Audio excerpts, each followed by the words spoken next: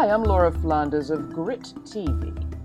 It's hard to imagine an American poet more celebrated than four-time Pulitzer Prize winner Robert Frost, whose most famous poem concludes like this: "Two roads diverged in a wood, and I took the one less traveled by, and that has made all the difference." When the most celebrated poet's most well-known lines praise difference, why is it that we're so scared of it? Maybe we need more poets. That's what John F. Kennedy said just weeks before his death at the groundbreaking of the Robert Frost Library at Amherst College. It was soon after the Cuban Missile Crisis. The Cold War was raging on. 10 million Americans needed jobs. America needed strength, said Kennedy. But strength, he said, takes many forms, and the most obvious forms are not always the most significant. The men who create power make an indispensable contribution to the nation's greatness, the president continued. But the men who question power make a contribution just as indispensable, for they determine whether we use power or power uses us.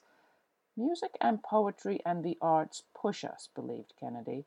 Quote, "When power leads men towards arrogance, poetry reminds us of our limitations.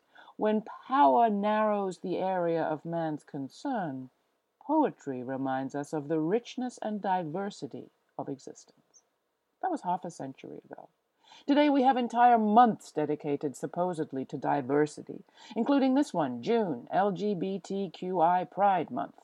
Except mostly we don't celebrate diversity, we celebrate sameness. We honor all the progress that we, lesbian, gay, bisexual, and trans Americans have made, becoming accepted as, well, just like everybody else. Now, I'm all for everyone enjoying the same rights in these United States. I support that ongoing project. But I'd like to celebrate something else, too. Roads less traveled. Especially the roads less traveled that LGBTQI people take daily, enriching everyone's possibilities. The same old roads will take us to the same old destinations. It's divergence, as the straight white poet once wrote, that makes all the difference.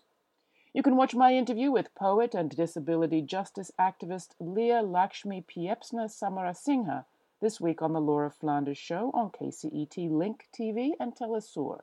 And find all my interviews and reports at grittv.org. To tell me what you think, write to me, Laura@grittv.org. And thanks.